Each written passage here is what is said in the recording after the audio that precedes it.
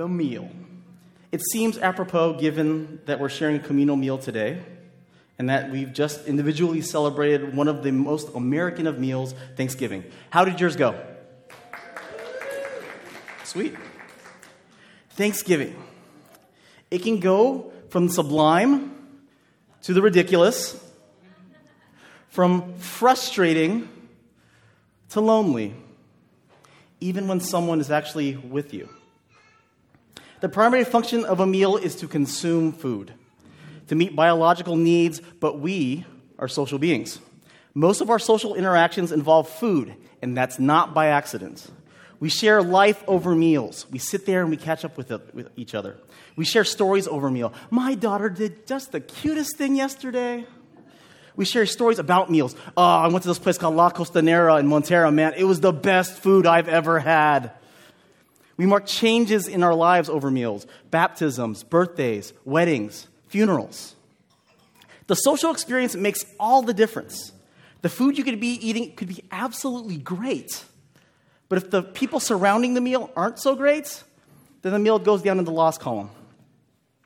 Meals are core to our life experience, and so they become a part of our collective story. And this is why we're looking at 4 meals from the Bible today to see that connection between food and narrative. Let's start with our first meal. It's the family ordeal that we go through. Here's a family. Hello, family. Families are supposed to be loving, and family gatherings are supposed to be reflective of that. Aww.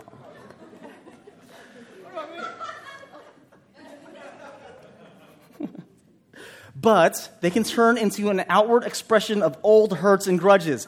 Show me your angry faces. There we go. The time Uncle Ed gave the Warrior Playoffs ticket to your brother and not you. The time that your brilliant cousin Jill, the golden child, got into Harvard and got praise from everyone. And that same year, you got into De Anza College and no one recognized it. Sorry. The time your mom and your aunt fought over who gets the flower arrangements after your grandmother's funeral. True story. Or the time your father and cousin simultaneously extol the virtues of the presidential candidate that you didn't like so much for about 10 minutes after Thanksgiving dinner. Also a true story. Because you never dealt with those issues. They fester and they lead to deeper wounds and more antagonistic or passive-aggressive interactions. Maybe even happened last Thursday. The Bible offers its own family meal or ordeal with the story of the twin brothers, Jacob and Esau. They were at odds with one another from the beginning of their lives, and that was spurred on by their parents. By the way, parents, learn something from this family. Do not play favorites. When they were adults, it only continued. Once when Jacob was cooking stew, Esau came in from the field, and he was exhausted. And Esau said to Jacob, "Let me eat some of that red stew, for I am exhausted." Therefore, his name was called Edom.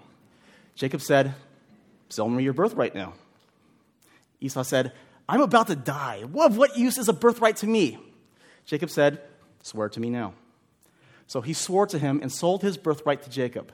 Then Jacob gave Esau bread and lentil stew, and he ate and drank and rose and went his way. Thus Esau despised his birthright. Because of this long-held rivalry, both brothers made poor choices. Esau was giving something away that was given to him, and for short-sighted reasons, immediate gratification. Jacob took advantage of his brother's circumstances to take something that was not meant for him. One family member has ripped off another family member on a business deal made while cooking and eating a bowl of stew. The wrong family member, Esau, now just doesn't want his birthright back. He wants Jacob's head. And so Jacob runs, leaving behind his family. This meal was bad news. Our second meal we'll call the fast food meal. And let's see, some busy people. Let's see. Oh, the college students over here is perfect. Tons of students right here. Perfect. So, raise your hand if you have ever eaten while walking or driving. Pretty much everybody, yes. Who has ever eaten at your desk at work? This is all part of our get up and go efficiency culture. I can multitask, but when I can't, I'm just going to wolf down some food so I can get to the really important stuff. When I was a kid, we would have lunch recess at school, and eating lunch was just a formality. The important part was playing kickball. And the more time you wasted eating, the less time you spent playing kickball. Therefore, every kid in my class ate their lunch in 3 minutes or less, so we could really get down to business. And this is how it feels in our world now. To keep up with our hectic schedules, we have the advent of fast food, TV dinners, on-the-go prepackaged meals. Blue Apron, anyone? Restaurants with standing tables, that means no chairs. And the weirdest one to me, meal replacement drinks. Soylent, it's made of people! The older crowd got me. All right, I'm with you. All right. The rest of y'all watch the movie. The slow food movement was designed to counter this hurried nature. And part of that was communal meals. But the speed of life, as we go from place to place, eating as we go, as we try to do multiple things at once, feeding our child and also doing our work, and just trying to get from place to place, trying to get everyone out of the house at the right time so we can get to where we need to go. All those things can lead us to distraction.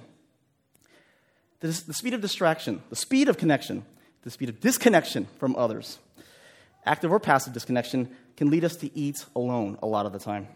And let's be honest, if you have time to sit and talk, then in the back of their mind, you're thinking, I'm not as busy as I should be.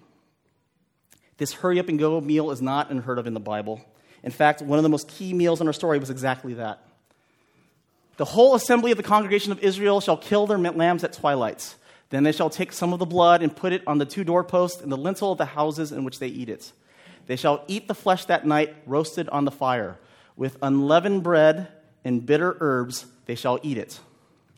Do not eat any of it raw or boiled in water, but roasted, its head with its legs and its inner parts.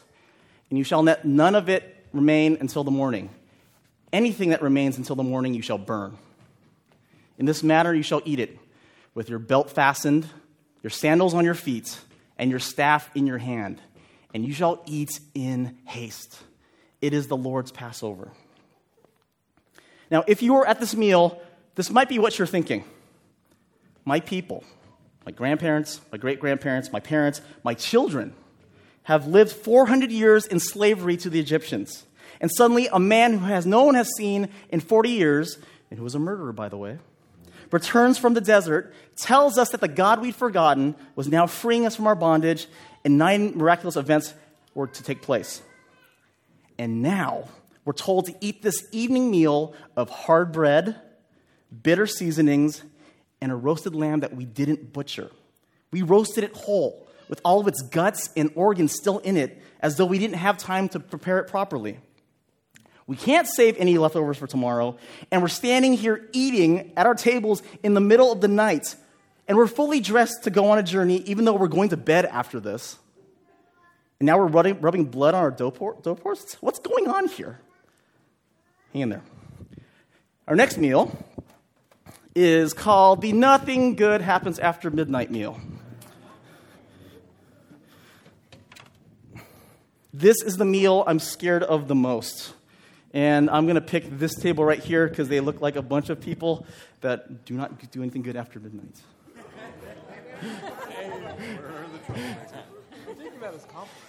Is it? Well, in some cases it might be. Thank you very much. And what I mean by nothing good happens after midnight is that when sketchy things happen and when people make bad decisions, they tend to happen late at night. And that includes during meals. In my college days, I used to make the late-night Jack-in-the-Box runs with friends and get those tacos for $1 that were not good for you. Or hit the local 24-hour diner, most likely Denny's, after a midnight movie or a house party. And then often those places were packed with other people doing the same exact thing. Because I was in Davis, there weren't many options. And when you have multiple groups of tired, hungry, and sometimes drunk people looking to hang out and eat, and all filling the same crowded space, people are primed to make bad decisions, and misunderstandings will take place. Those people would be characterized as the bad people. And the good people, it would be smart to avoid those people because a person is judged by the company he keeps. The Bible offers an example of a meal like this when Jesus had dinner with a supposedly corrupt, dirty government official and his buddies, all acknowledged to be bad people. He went out again beside the sea, and all the crowd was coming to him, and he was teaching them. And as he passed by, he saw Levi, the son of Alphaeus, sitting at the tax booth, and he said to him, "Follow me." And he rose and followed him. And as he reclined at table in his house, many tax collectors and sinners were reclining with Jesus and his disciples, for there were many who followed him.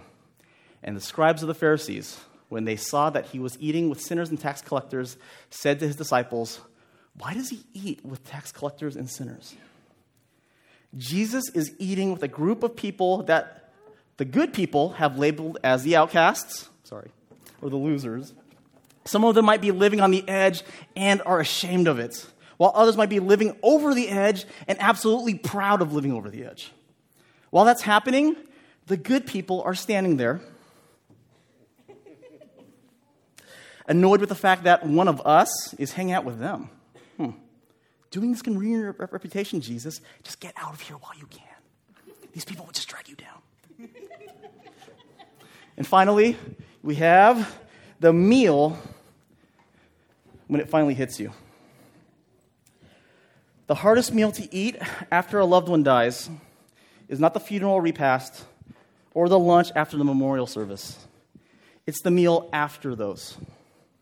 When you're eating a regular meal and it hits you that this is the new normal. That person is never joining you for another meal again. Dealing with that new normal is one of the most difficult things you can do. And it comes not in special events, but in the tedium of life.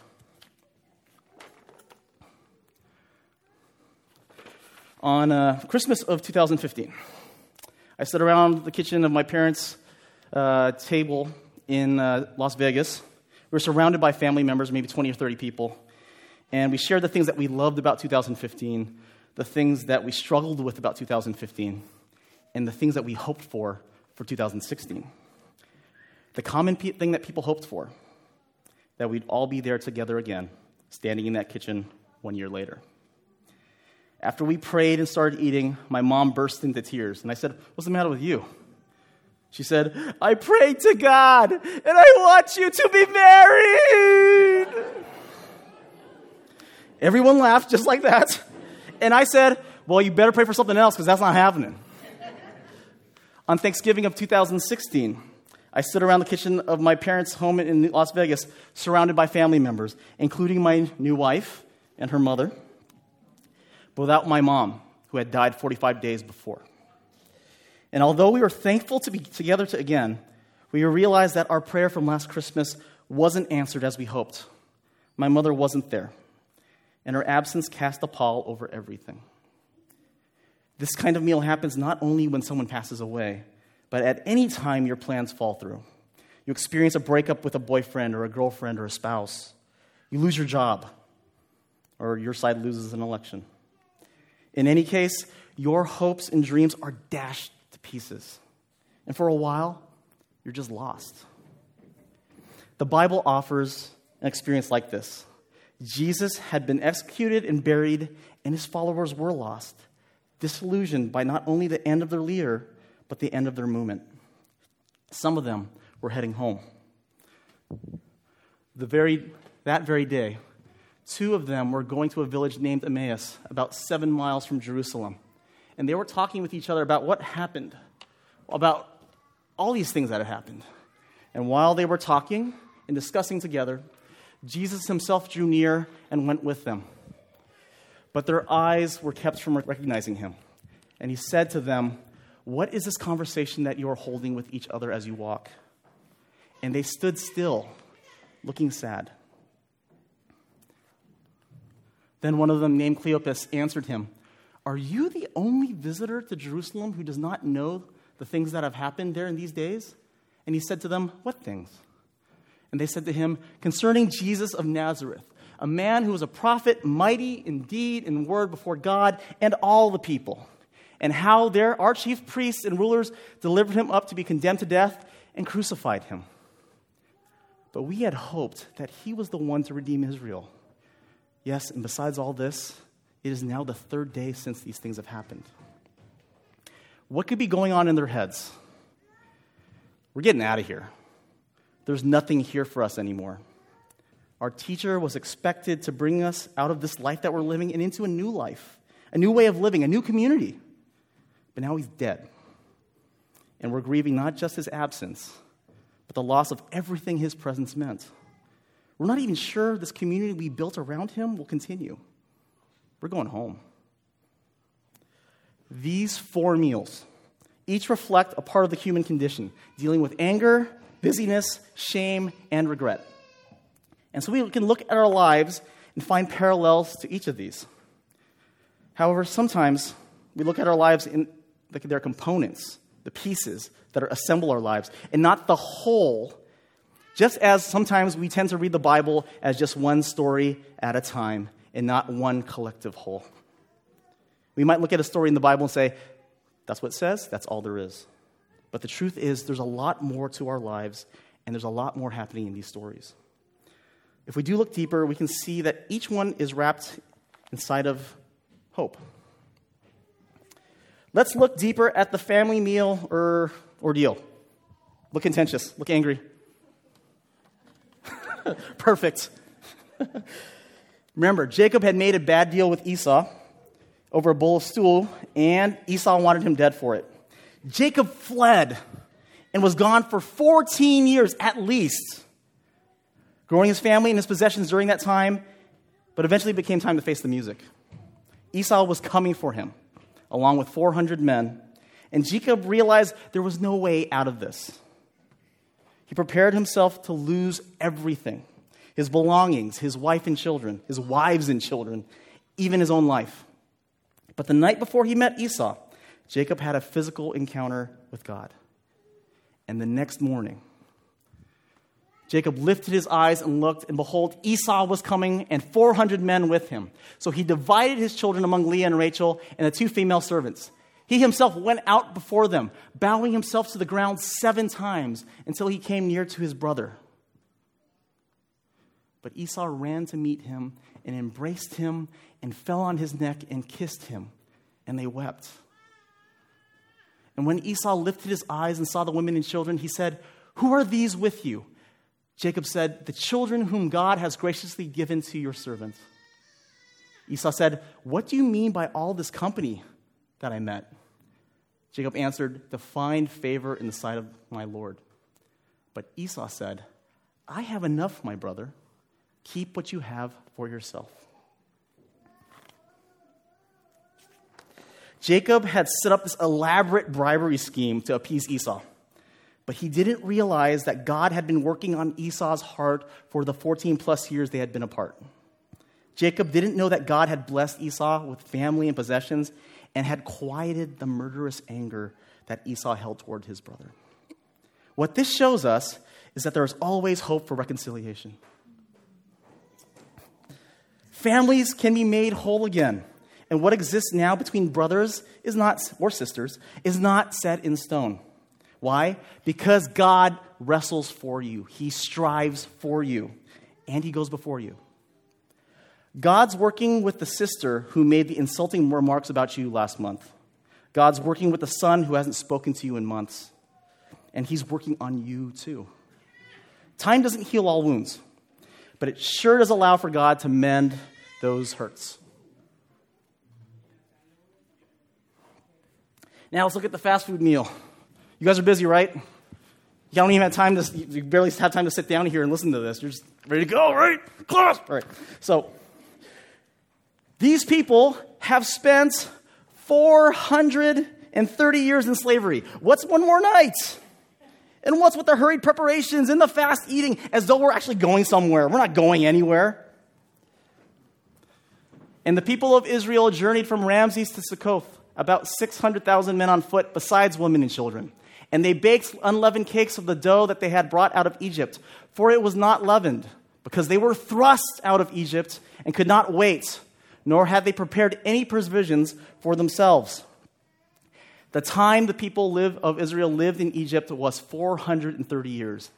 At the end of 430 years, on that very day, all the hosts of the Lord went out from the land of Egypt. It was a night of watching by the Lord to bring them out of the land of Egypt. So this same night is a night of watching kept to the Lord by all the people of Israel throughout the generations. What was soaked in this meal of standing up and hurrying was the hope of change. Moses had been telling us that God will take us out of this land, and it's going to happen. Be ready and have faith that this is happening. And watch, God does it. Us rushing through this meal is not going to be in vain. What was permanent, 430 years, is now temporary. One night, a way station on the journey to where we're headed. Their slavery ended in an instant. No, a run to McDonald's or a trip through the drive-thru at Taco Bell shouldn't be a way station on the journey. But it kind of is, isn't it? For that reason, the story tells us, we need to mark the time. God commands the people to recount the story from that day forward. It is temporary. So remember what life is like at that moment. Stop and consider and dream of the future. You're going from one spot to the next, but in the middle, savor that moment. Remember what God has done for you and what he's about to do for you. Give thanks. So the next time you're wolfing down food to get through the really important parts of life, stop and smell the roses or the French fries. Take a moment to be grateful and recognize that this moment of gratitude is just as important as all those other moments in your life that are filled with accomplishment. And as for our folks over here, our troublemakers, what about the good people, the people where nothing good happens after midnight? Remember, Jesus was hanging out with these bad people, and the Pharisees were giving him grief about it. And when the scribes of the Pharisees, when they saw he was eating with sinners and tax collectors, said to his disciples, "Why does he eat with tax collectors and sinners?" And Jesus heard it. When Jesus heard it, he said to them, "Those who are well have no need of a physician, but those who are sick. I came not to call the righteous, but sinners." So if you're not just the people at the table, I'm sorry. If you are one of the bad people, if you see yourself as one of those bad people with no thought or hope of interacting with good people, the answer is pretty clear. Jesus is not avoiding you. In fact, he's going straight to you. He went out after midnight, went to the Denny's that you were sitting at, and he sat down at your booth, and he's asking to hang out with you. Whatever others perceive as making you unworthy of society doesn't bother Jesus. One of the good people, the best person, in fact, appreciates you and your friendship. No strings attached. He'll hang out wherever you are. But if you see yourself as one of the good people who refuses to sit down with bad people in order to avoid being tempted, that can be reasonable, especially if you have some issues that could be sparked by being in this environment. So, for example, if you're an alcoholic and you're going to a bar, maybe that's not the best place for you to be. But AA, Alcoholics Anonymous, has a great program with sponsorship. So even though you're not necessarily going to the environment, you're still spending time with the people that need your help. You will never be able to truly love someone at arm's length. And notice this.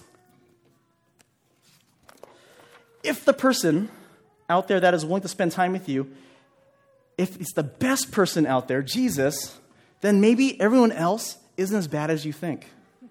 Maybe it'll take a little time and effort and a few setbacks, but if you're redeemable and worthy of God's attention, maybe so are they. Maybe they're all really one of us. And so what about our last table? What about the meal when it finally hits you? We have the story of these two people that are walking home.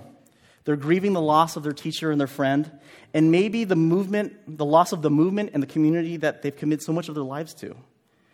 They find themselves with an apparent stranger, a fellow traveler with whom they share their grief. So they drew near to the village to which they were going. Jesus acted as if he were going farther, but they urged strongly, saying, "Stay with us, for it is toward evening, and the day is now far spent."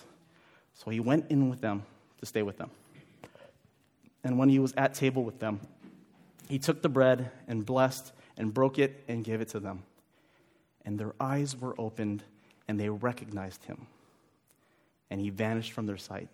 They said to each other, "Did not our hearts burn within us while he talked to us on the road, while he opened to us the scriptures?" Where is the hope in grief? Pardon my bluntness, but it's pretty simple. It's right in front of you. Jesus shows up, present even as they lament his absence. It's only after they realize this fact that they realize that their time with him wasn't wasted, that there's more to what we've been seeing, that our circumstances are not simply what has just happened, that the movement isn't over. Now, I just said that the hope in your circumstances is right in front of you. The problem is, with all of this, that hope can be invisible.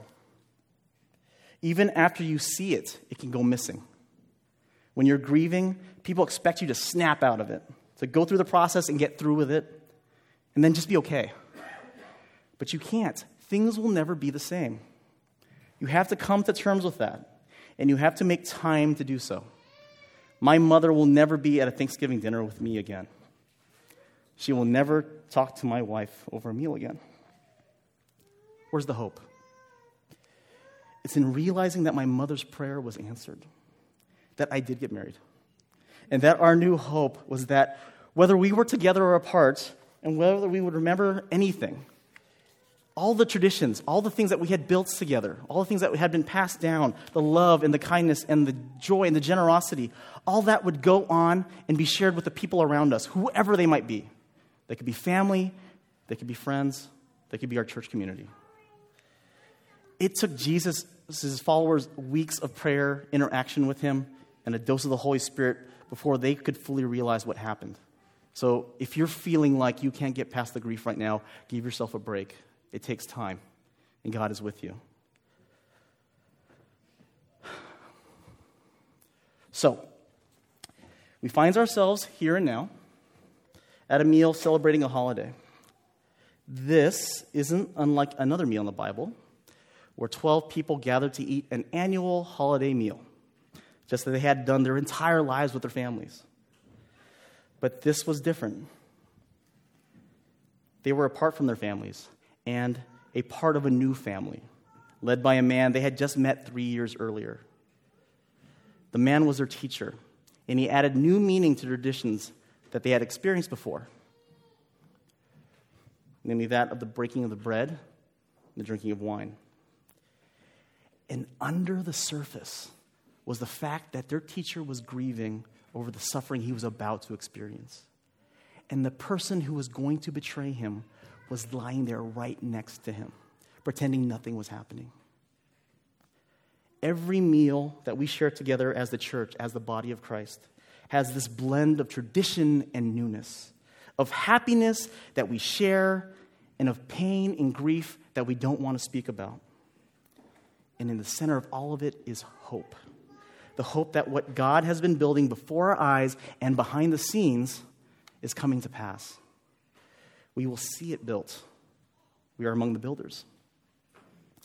And as we eat today, and as we share our stories, our holiday traditions, our happy narratives, if you can, also share those stories of pain and regret. You come here as yourself, as no one else. And Jesus wants to meet you here, just as he wants us to meet with you. So, we're going to do communion as a representation or as a remembrance of the steps that Jesus went to, the length that he went to as a sign of love for us. So as with the first Passover, would you all stand? And we'll be eating via intinction. So, tincture, excuse me. So you'll be taking a cracker, dipping it in the juice, and then consuming it together. On the night before Jesus gave his life for us, he took bread, and after blessing it, He broke it and gave it to his disciples and said, "Take, this is my body." And then he took a cup, and when he had given thanks, he gave it to them, and they drank all of it. And he said to them, "This is the blood of the covenant, which is poured out for many. It will be shed for you and for all, so that sins may be forgiven. Do this in memory of me." Please.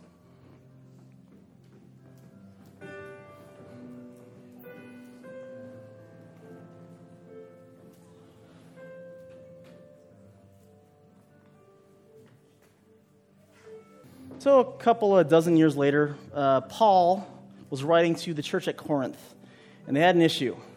And the issue was that when they would eat the Lord's Supper, it would be included with the meal, as normal. But some people did not have the money, the finances, the wherewithal to bring food with them. So the folks who had more brought their own food and ate that there. And the people who had nothing went hungry. And Paul says, when you come and eating together, it is not the Lord's Supper that you eat. For in eating, each one goes ahead with his own meal. One goes hungry, another gets drunk. What? Do you not have houses to eat and drink in? Or do you despise the church of God and humiliate those who have nothing? So this is just a reminder that as we go out, we're often struck by the fact that we have so little. We think we don't have much. But in contrast to so many other people around us, we have a lot. And so as we eat this meal today, let's remember that we're all equal. We're all below the cross. We're all sinners in need of love. We are all people that are wonderful and worthy of everything that God gives to us. Thank you for joining us.